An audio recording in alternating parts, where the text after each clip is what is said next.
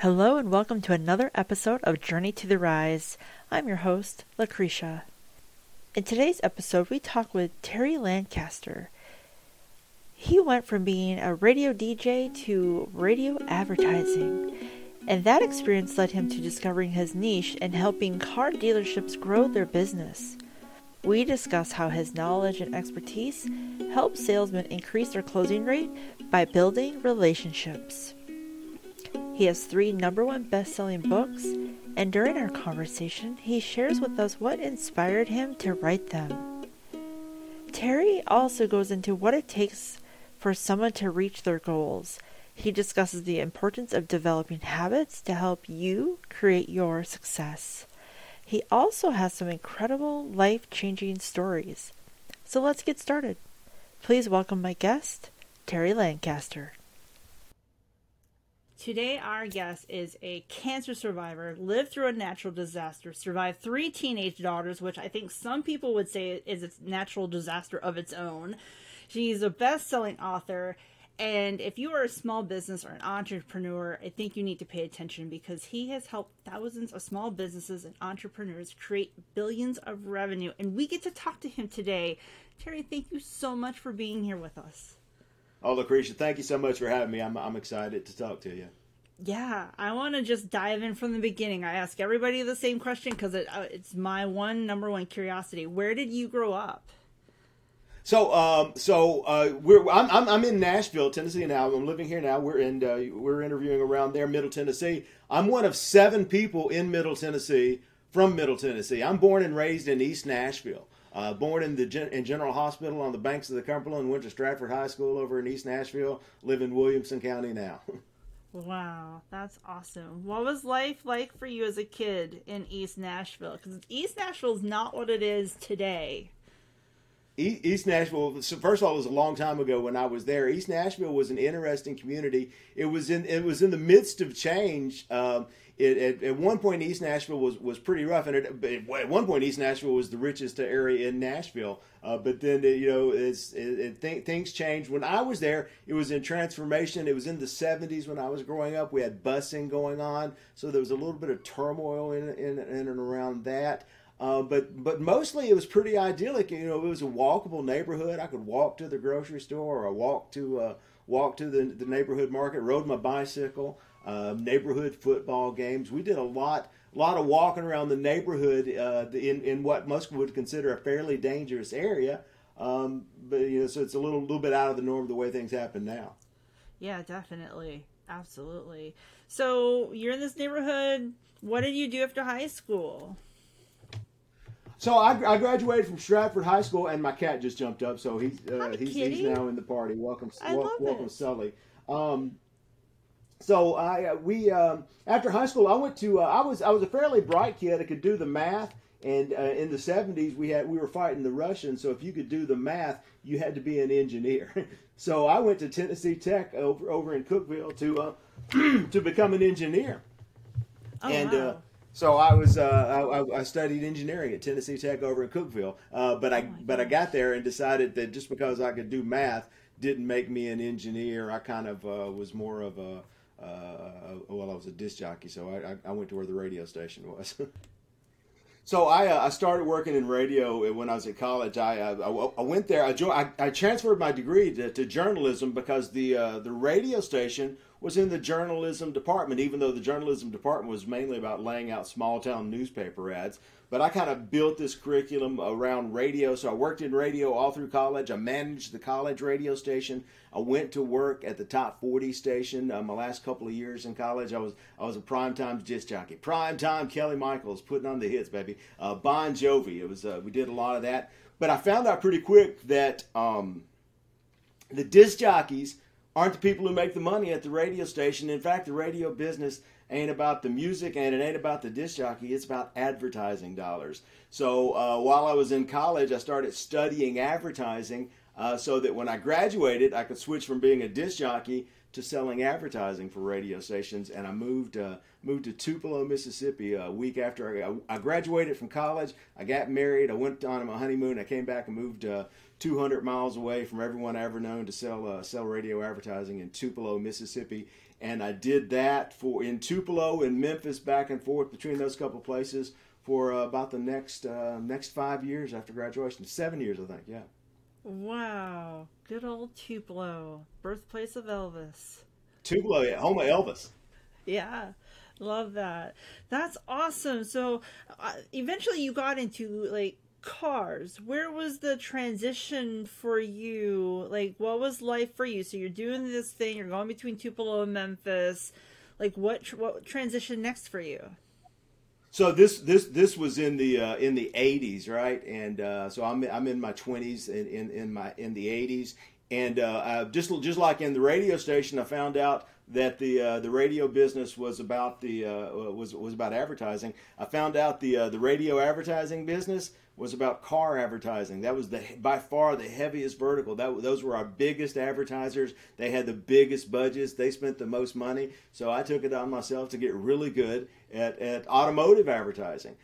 So some of my biggest customers, both in Tupelo and in Memphis, were car dealerships. Some of my best customers, right from the get-go, were car dealerships, and my biggest customers worked with these giant dealers over on Covington Pike in Memphis. They were selling hundreds of cars, spending enormous amounts of money at the time. So I got interested in the car business because it was very lucrative, and left the radio business in the '90s to start an advertising agency that didn't do anything but work with car dealerships. Wow. And you ended up writing a book about this. What was the inspiration to write your book? Well, the book I ended up writing a book. The first book I wrote was called Better: Self-Help for the Rest of Us. Had nothing to do with the car business. I've come back around now. I've written three books. I've got three #1 best-selling books now. I've been very lucky in that respect. But I ended up writing one about the car business because its most recent book I released it over the last couple of years, a couple of years ago, and it's called How to Sell More Cars.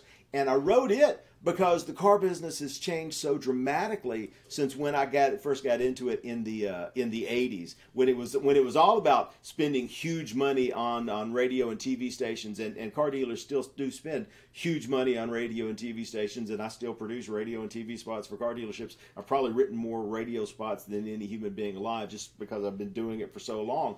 But the business has changed because one of the major components that we did in the '80s and '90s was newspaper advertising.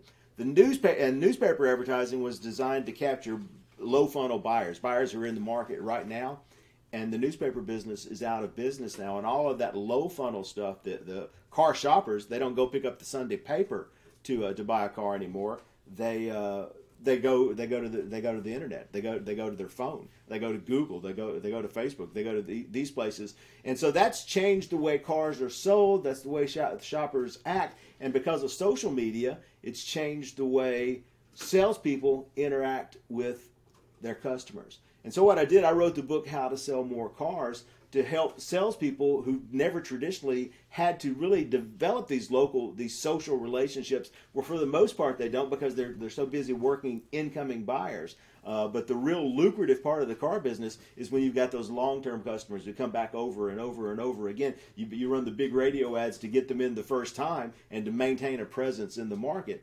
But you want to eventually have these people who are coming in to see you because they know, like, and trust you, and you've built a personal relationship with them. So that's what the book How to Sell More Cars is about. It's about helping salespeople market themselves in this new era, the way where we're buying and the way we sell almost everything. That's amazing. And you're right, it has transitioned a lot, and people do like to have that familiar face. It seems to build that trust so that you have an idea of who you're dealing with, because I think there's this idea of, when it comes to car salesman, the sleazy car salesman who's going to take advantage of you, and it's scary to buy. That's a big purchase. It always has been, but especially now. So I'm sure like having a book and a guide like what you offer can give those people who truly want to help someone get into a safe vehicle, have that nice vehicle, maybe even the dream vehicle, create that connection. Right. Yeah, I mean, I say that's the best thing a salesperson can do for the customer is to have a relationship with them before they come in the dealership, so that there's never an antagonistic moment. There's always that the greatest thing they can do to improve the experience is to decrease the animosity right off the bat, and so that it's never any kind of battle. It's just of one friend helping another to accomplish what they want. And so, starting the process much earlier is the big key to getting that done. Yeah, absolutely. And you've mentioned the other book that you have, Better, Self-Help for the Rest of Us. What was it that made you want to write this book, and how long did it take you to write it? So it took me a lifetime to write it because that's what it takes, right? What happened was I got to where are we at now? I had to be about 47 years old. So I wrote Better Self Help for the Rest of Us almost 10 years ago. That's when I started writing it. It's when I started writing it, and I started writing it because I was actually I was tending bar. I was at a fundraiser. For my kids were in high school band at the time, and at one of the fundraisers they did to fund the band and the trips because my kids were going to Europe that summer. One of the things they did was they tended bar and sold food at Bridgestone Arena for concerts. It's they some of the charities do that thing. So the band organization was one of the charities that staffed the bar, and I was serving bar at a Garth Brooks concert at Bridgestone. And I was serving with this lady who was another band mom, a band parent, and she had kids, but she was from Britain. She had not grown up in East Nashville. She'd come from very far away, and she had not lived here honestly that long. And at the time, she had zero idea who Garth Brooks was. What is Garth Brooks? And I was trying to tell her, I said, well, Garth Brooks has sold more record than the Beatles and Elvis probably combined. He in the 90s, he was the radio. He was everything. So he was a big deal. He sold out like 5 nights in a row at Bridgestone, and she didn't know why. And she said, well, how old is he? And here's what I said. I said, well, he's about our age. He's like 50. And I'd never said that before. I was about to be 50 years old, and I kind of realized, oh, I'm a grown ass man. This is who I am. Right. Dude, and it was a kick in the gut. It's like, and I realized at that point I was kind of a mess. I've always been overweight, but I was way overweight, and I've always drank, but I drank way too much at that time, and my business was struggling because of the changes in the market. Car dealers didn't lay out newspaper ads anymore, and during most of the 90s, that'd been 90% of my advertising revenue was newspaper ads because that's where the big money was, and that was gone. So I was struggling a little bit, and I said I got to get my act together, and I did. I did really kind of. It started off slow. I started like everyone else. I decided I'm going to run a marathon next week. That's what you do, right? I'm gonna go run a marathon. But nobody runs a marathon. Nobody runs a half marathon. But I played ice hockey, and a bunch of my buddies actually had run half marathons. So, but what I watched them all do is they would, especially the ones who got old and fatter, would decide to get back in shape. I'm going to get in shape, and I'm going to go run a marathon. And then they would run a marathon, and they'd pull their hammy out, and then they're back on the couch drinking beer for 6 months. So everyone decides that they're going to fix themselves, and they want to do it all right now because as human species we have zero patience. So we want it all right now, and we want it all to be perfect. And so that's what got me started on the path, and I did that for a couple years. And I started writing about it. I started kind of keeping a blog, and I kind of stumbled into the idea of instead of being perfect, why don't we just be better? Why don't we? Why don't starting with what we want to be, instead of starting with this perfect idealized version of ourselves, why don't we start with exactly who we are, exactly the life we're living right now, and try to make it just a little bit better, one step at a time. Now, honestly, I did. I stumbled into that idea, and I thought that's a big deal. I need to make this book about that. And that's what I set out about doing. In the course of writing the book, I found out that everything I was talking about is ancient 2,000-year-old wisdom and ain't nothing new. And I didn't invent nothing. These ideas were all there. But I put them into this book form and about making your life better instead of being the version that, instead of trying to lose 100 pounds and make $1 million. Why don't you go out, take a walk, and try to call on a couple of customers and do the work that's actually going to get you there. So that's the better part. The self-help for the rest of us is because when I said I'm gonna write a self-help book, you start looking around at them, and it's the funny thing about self-help authors is they all look like they have perfect lives. You go into the bookstore and there's Tony Robbins, and he's got more teeth than any human being should be allowed to have. He's got this perfect smile, and he's 6'4", and he's a solid specimen of a human being. But that's not how most of us are. Most of us don't look like that. Most of us kind of struggling through. And I wanted the book to be for everybody who's kind of struggling through, saying you don't have to be that, just be you better. I love that. And you're right. We think we can go out and fix things and we go do something and then we put too much into it and then we backtrack ourselves. And then that turns into depression, anxiety, and it seems to compile. I'm going to be getting your book after this conversation because I think not only I could use it, but many of my friends will be able to use that advice. Yeah, it's a never-ending loop. Yeah. We're going to take a quick break, and when we come back, we'll have more from our guest, Terry, as he talks about what to do when your business plateaus and needs a boost out of a slump. Are you utilizing your email list? Do you know that with the right message, you can convert sales and grow your business with an effective email messaging system? If you would like to know how to grow your business, build a connection with your clients, please go to girlbosscopywriter.com to set up a free 30-minute consultation and find out how Girl Boss Copywriter can enhance your business. The goal for any business is to grow and reach a new level. Get there faster by being an authority in your industry with a video docu-series. Using video, you can showcase you, your business, your staff, products, services, and your why. Building relationships is key, and a high-quality video can give existing and potential clients a way to get to know you. It also allows you to build a connection that results in increased sales. If you would like to know more about how you can enhance your business with video, contact girlbossproductions.com today. Welcome back to Journey to the Rise. We continue our conversation with Terry and why he does not consider himself a motivational speaker. And you have another book called Unstuck. Can you share what that's about with us?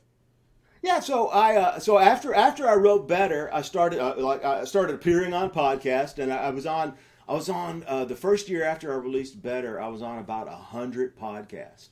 And I got invited to do some speaking, and a lot of speaking in and around Nashville to some of the business groups and sales organizations, and like the Nashville Association of Sales Professionals, and a gentleman by the name of Tom Coates. Tom Coates, who had a networking group that he ran.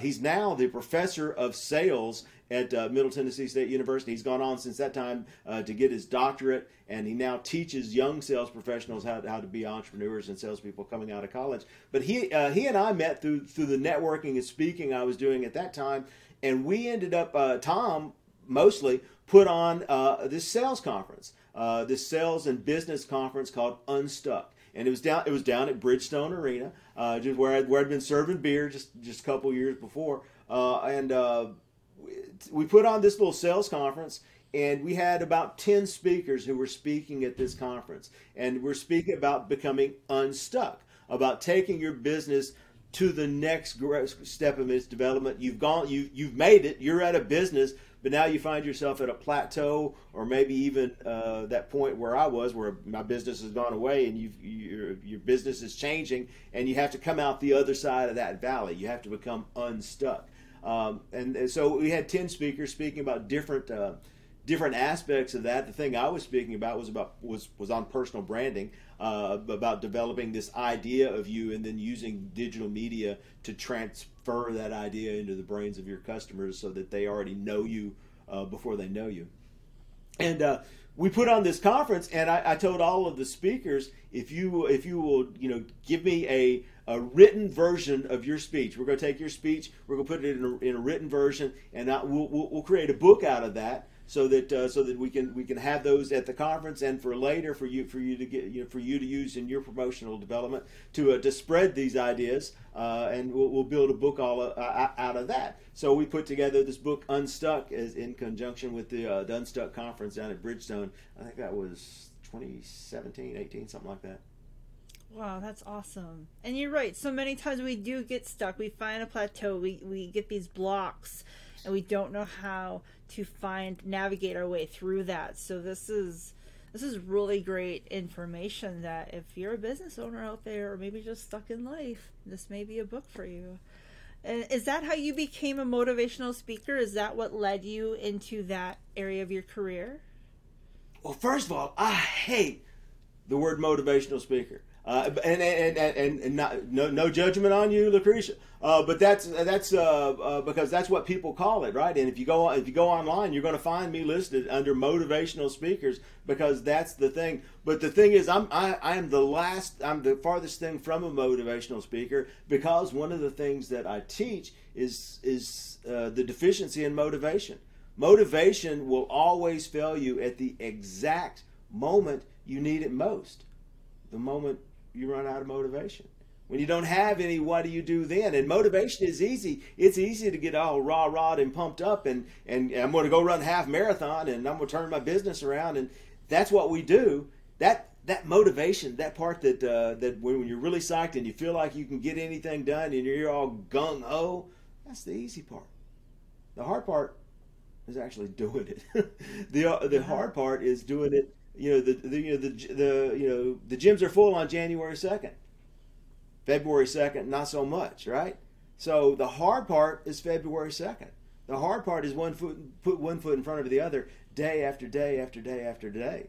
And that's not motivation that gets you there. That's habit that gets you there. It's not even determination, because determination, just like motivation, it's a muscle. You can be as determined as you want and as gritty as you want, but eventually that's going to fade away. Something shiny is going to pop up and take your attention away from that, or some other problem is going to be more pressing than whatever you're trying to accomplish. And the thing that gets you going day to day is habit, about turning those tiny steps that you take, those tiny actions that you take today, building those into habits that you take tomorrow, and you take the day after that, and you take the day after that, until they become, well, a habit, until you can't not do them. So that's what I speak about. I started speaking after the book came out. Like I said, I got invited to these speaking conferences around Nashville, the local networking conferences, and then I spoke at a couple of national conventions. I spoke at the National Automobile Dealers Association, spoke at the National Association of Broadcasters to radio and television, to radio broadcasters. And I've spoken around the country, mostly to car dealerships. I go in and do training sessions and speaking and development with car dealerships for the kind of stuff in the book, How to Sell More Cars. Nice. And you're right. I do appreciate that, because you're right. The motivation is the easy part. It's the day-to-day work. And what people need to realize is when you start to establish that routine, those habits, that's where the motivation starts to come from, because you get that drive, because it's habitual. So I really appreciate you touching on that, because you're right. It's so much more than just being motivated. That's awesome.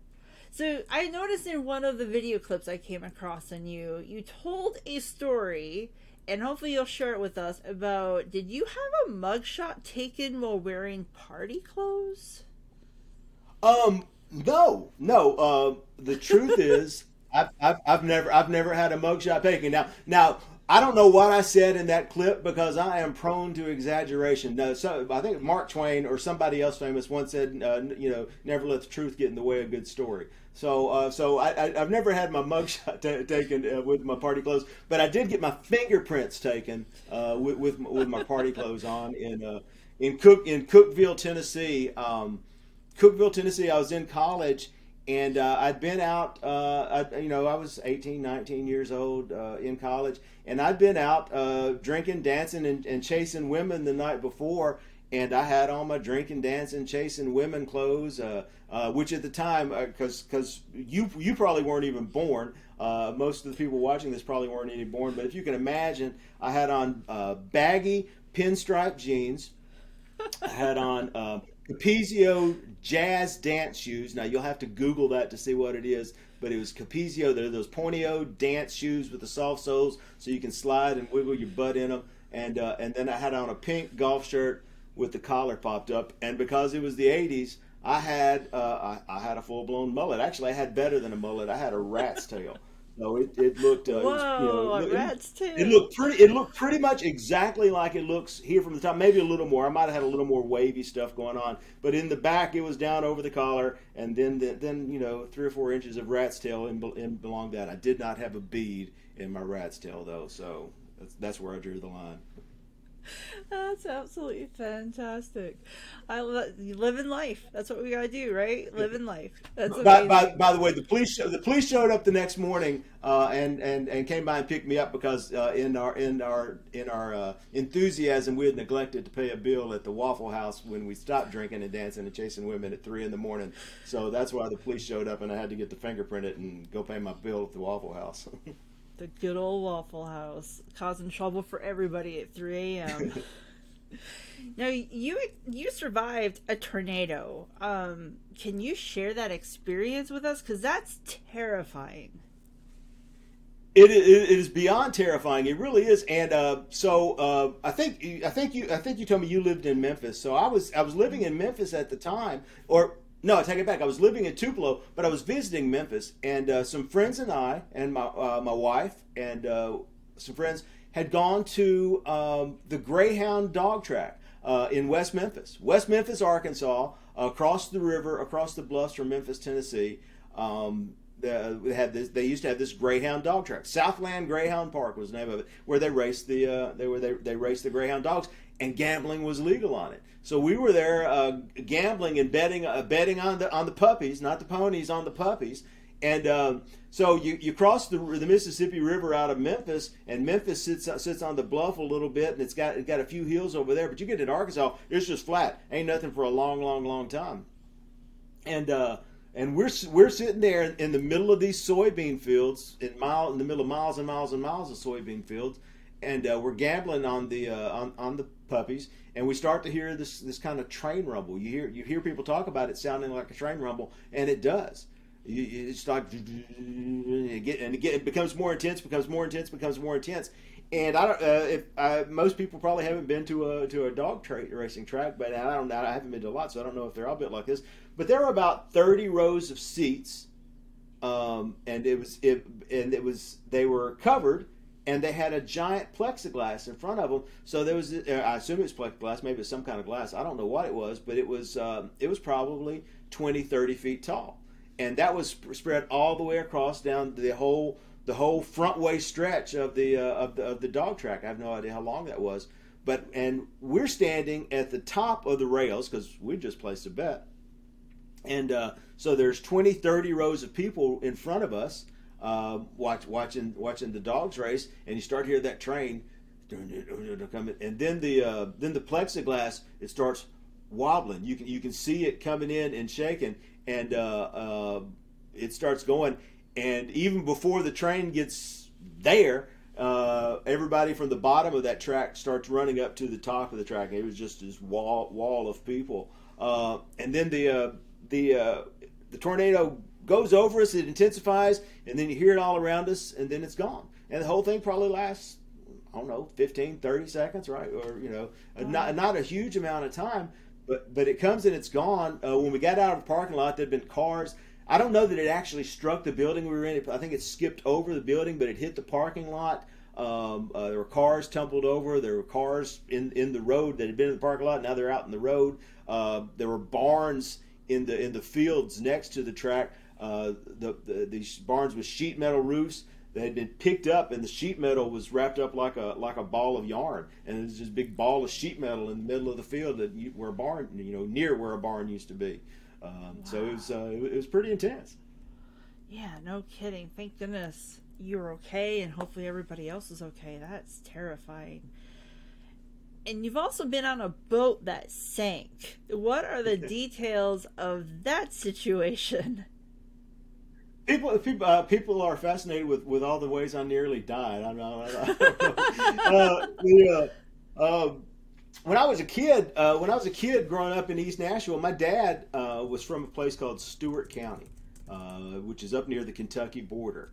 Stewart County, Tennessee. He specifically grew up in a place near Dover. His grandparents' farm, where they had been farmers, and his family's lived there for generations since the 1700s. So his grandparents' farm had been subsumed by the government to form this federal wildlife area, the land between the lakes. And actually, when they flooded the Cumberland River and the Tennessee River, they flooded them both at the same time to make these huge lakes, and the Lake Barkley and Kentucky Lake. A lot of the areas were lost. His grandparents' farm is now at the bottom of the lake. So when I was a kid, we used to spend a lot of time up there at this place, Land Between the Lakes, and we'd go camping every year for a whole week. We'd leave on a Friday night and we'd stay till the next Sunday. So 9 days camping. That was our family vacation every year. We'd go camping with my aunts and uncle, a couple of aunts, a couple of uncles, grandparents, everybody. We all had campers and we all had boats, and we'd go down there camping and fishing for a week.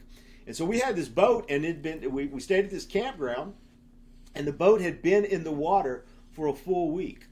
And we didn't really know that the boat was damaged. It had like a tiny crack in the hull. So as it had been sitting in the water for a week, it had been taking on water on the inside shell of the boat.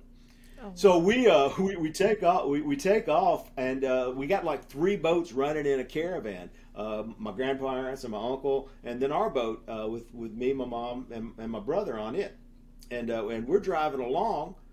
And as we leave the little area that we're in, we get the boat up on plane, and everything's fine, just chugging along. We're chugging down the river, chugging, and we're taking the heavy family, the moms, the kids, everybody, and we're going to go to some picnic area, I think. So we're just loaded down. All the kids are on there. It's a big old thing, but it's just me and my brother. I'm probably 9, 10 at this point, and so we're chugging along down the river. Everything's fine. We turn when we get to the picnic bay, we slow down, and the boat comes down. When the boat comes down, out of the water that had been in the back of the boat rushed to the forward, and the boat just dives, just boom. So we're going along, and as we slow down, we reach a point, and the water rushes to the front, and literally 1 second we're riding along in the boat. The next, the boat just drives completely out from underneath us. It just drives down. And we're all had life jackets on, so we're all floating, and there's no there. The boat just disappeared out from underneath us, and then it goes about 3, 4, 5 yards down the river and pops up, turns over upside down. So all our picnic supplies, all my dad's fishing supplies, our trolling motor, everything drops to the bottom of the river. The thing I remember the most is I was probably 8 or 9, which means my little brother was 4 or 5, I guess. Something like that at that time. He came up, and he was frightened to death because as we were going under, everybody grabbed at him. He grabbed the toddler. So I grabbed at him, Mama grabbed at him, Daddy grabbed at him. So all he knows is everybody's grabbing at him, and we're going underwater. But everybody came out safe. We did lose the trolling motor, though. Oh my gosh, you're like a cat with 9 lives. I know. You also talk about you're flying through the Bermuda Triangle, and the plane that you're on dropped a mile in the sky. Yeah. About 3. What was that like? Like, I try not to get too nervous just through basic turbulence. I cannot imagine just like Down. So yeah, I was. This was. I was when I was working in radio in Tupelo. We took a trip to the Bahamas in the '80s, and we took a trip. We took it was the employees of the sales team of the radio station, the managers, the sales team of the radio station, and some clients. And we took this group trip to the Bahamas. Got rooms. Went to the casino down there. There's a common theme of gambling going on, and we were in the Bahamas, and we were flying back. We were flying back from the Bahamas. So everybody it was a whirlwind trip. We'd only been down there a couple of days, 3 days, I guess. And we're flying back, and everybody's hungover, everybody's sunburned.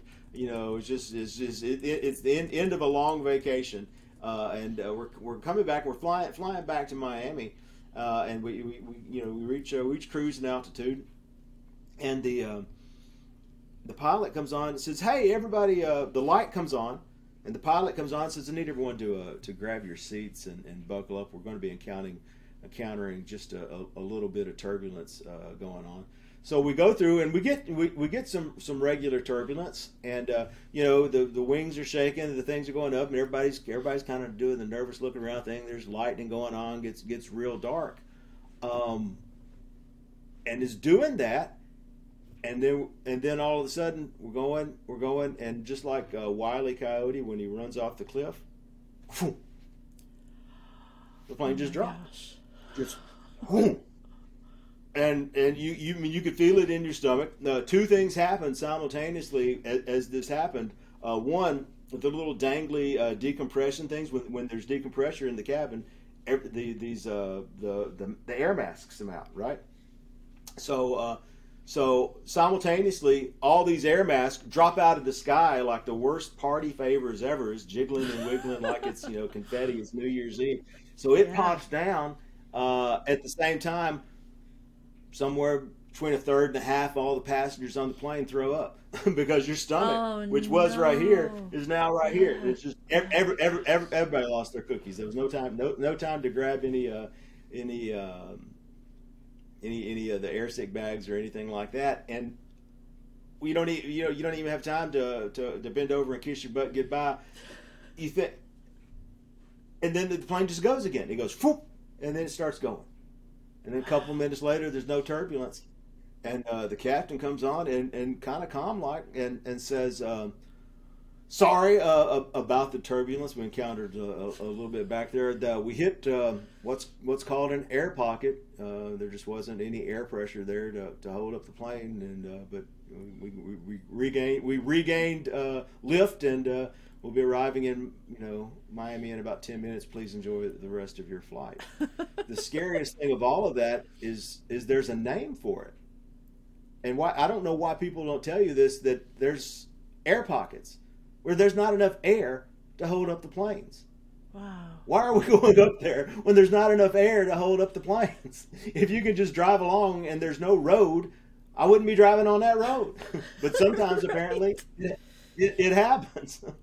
Oh my gosh. Yeah, that would be terrifying. And in all areas, the Bermuda Triangle, which already has like this known mystery, if you will, behind it.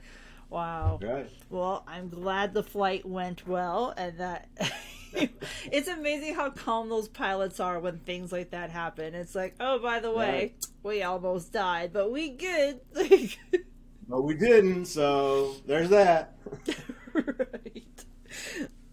Now, I believe I saw on your website that you have a program called 7 Mistakes Your Salespeople Are Making on Social Media. Is there one of those mistakes that you could possibly share with us? I think the biggest mistake that salespeople and business people and entrepreneurs of all sorts they make with social media is the obvious one, and this they treat it more as media and less as social. Social media is just a component of relationship building. It's one of the ways that we build and develop relationships with our customers, with our employees, with our communities.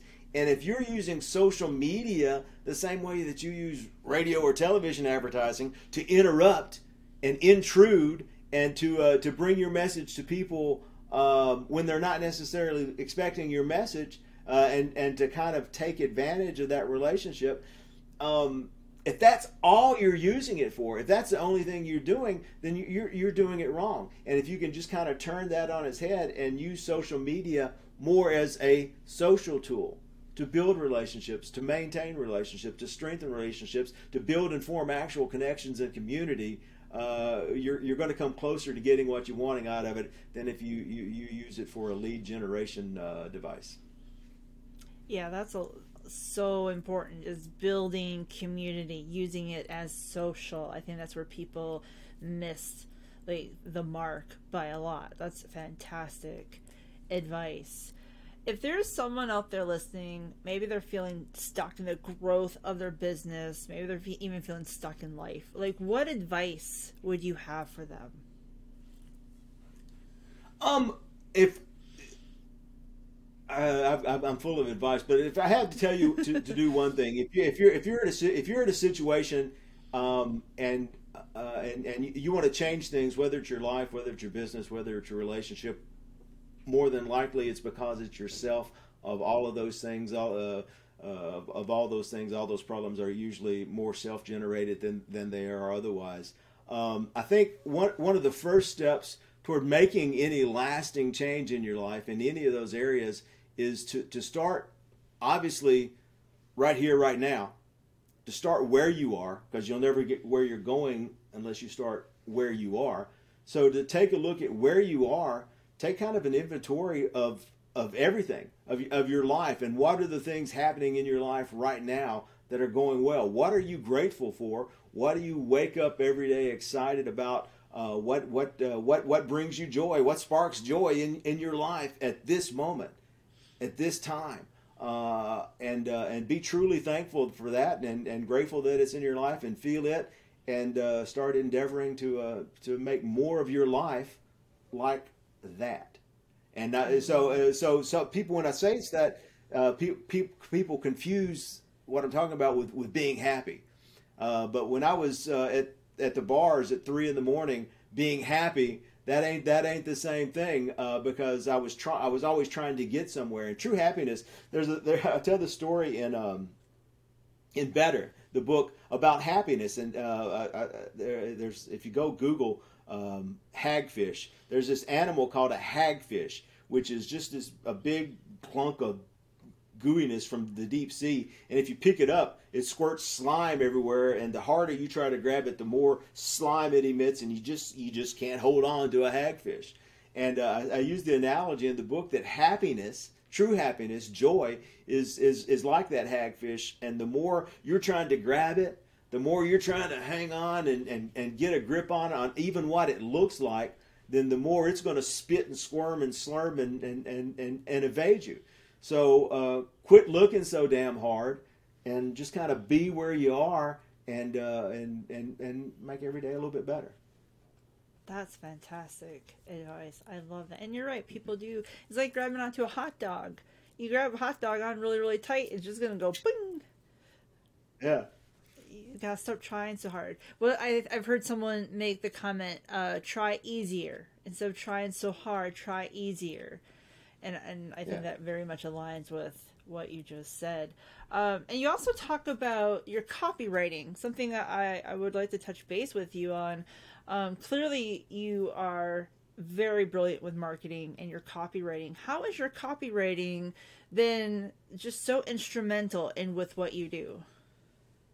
Well, we're all of everything we do, especially because is now done digitally. It's all about trying to move an idea of sales. Here's the perfect example. Sales has been called the transfer of enthusiasm from one person to another. If I'm trying to sell you on my new phone, I'm going to sell you this new phone, then I have to transfer the enthusiasm that I have for this phone, the brilliance that I think that is. I have to take that idea and I have to put it in your head, right?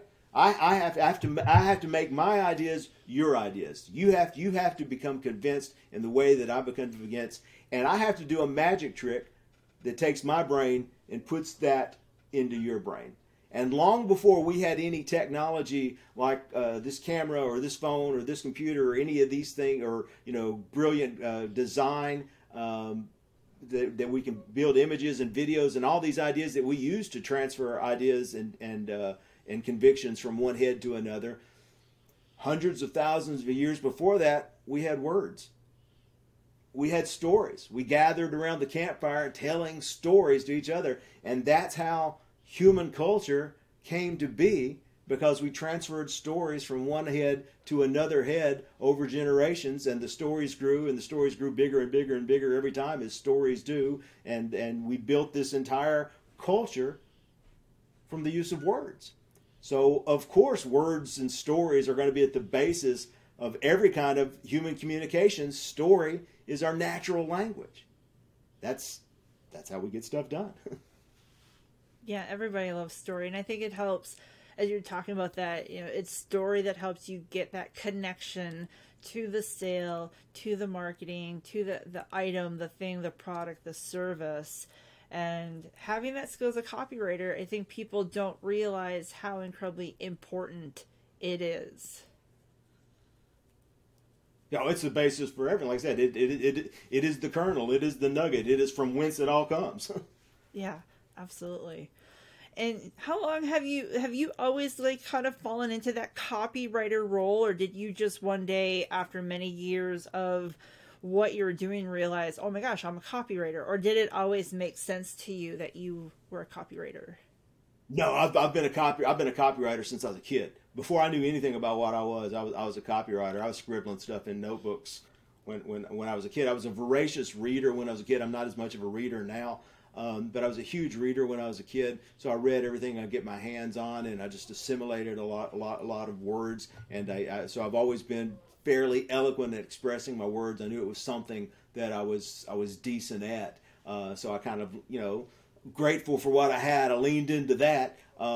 When I started in radio, the radio station was in the journalism department, so I transferred to journalism. And as going through this major, like I said, the journalism department at the time at Tennessee Tech wasn't designed to create broadcast journalists. It was designed to create print journalists. So we all worked at the newspaper. We covered a beat for the student newspaper. I worked at the Nashville Tennessean and Banner when I was an intern there one summer when I was in school. So I was writing always, and from the time I was a kid, and I knew I was pretty good at it. And even when I was a disc jockey, so when I was disc jockeying on top of the mountain at the mighty Jet 107 in Monterey, Tennessee, I was the primetime nighttime disc jockey, but I ended up being the chief copywriter for the radio stations because there were people there who produced radio spots, but I was a journalism major, and I was some eager 20-year-old kid. I'd do whatever they told me to do. So, yeah, I'll write the radio spots. So I wrote all of the radio spots for that radio station for all of the salespeople.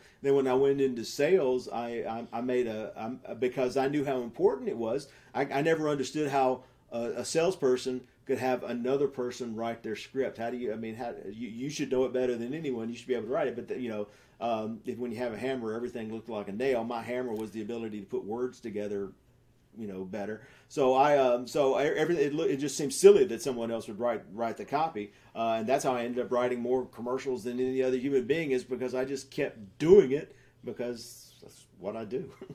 That's awesome. I love that.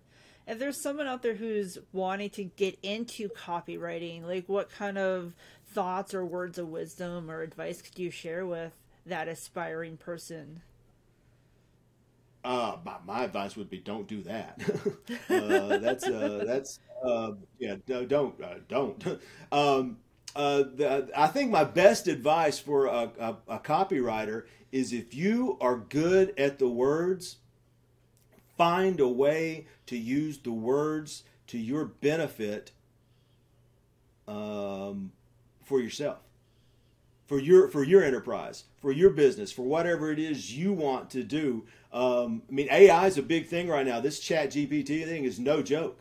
It can write an article just as great, just as good as a fair to middling college student. Which is better than 90% of the Shrek that gets peddled off from foreign language speakers, English as a second language, people who don't speak it as a native.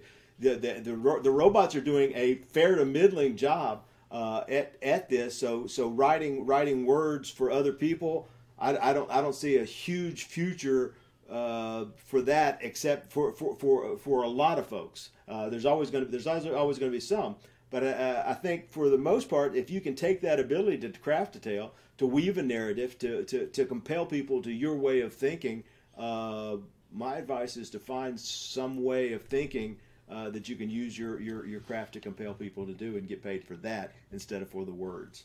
Mm-hmm. So do you still play hockey?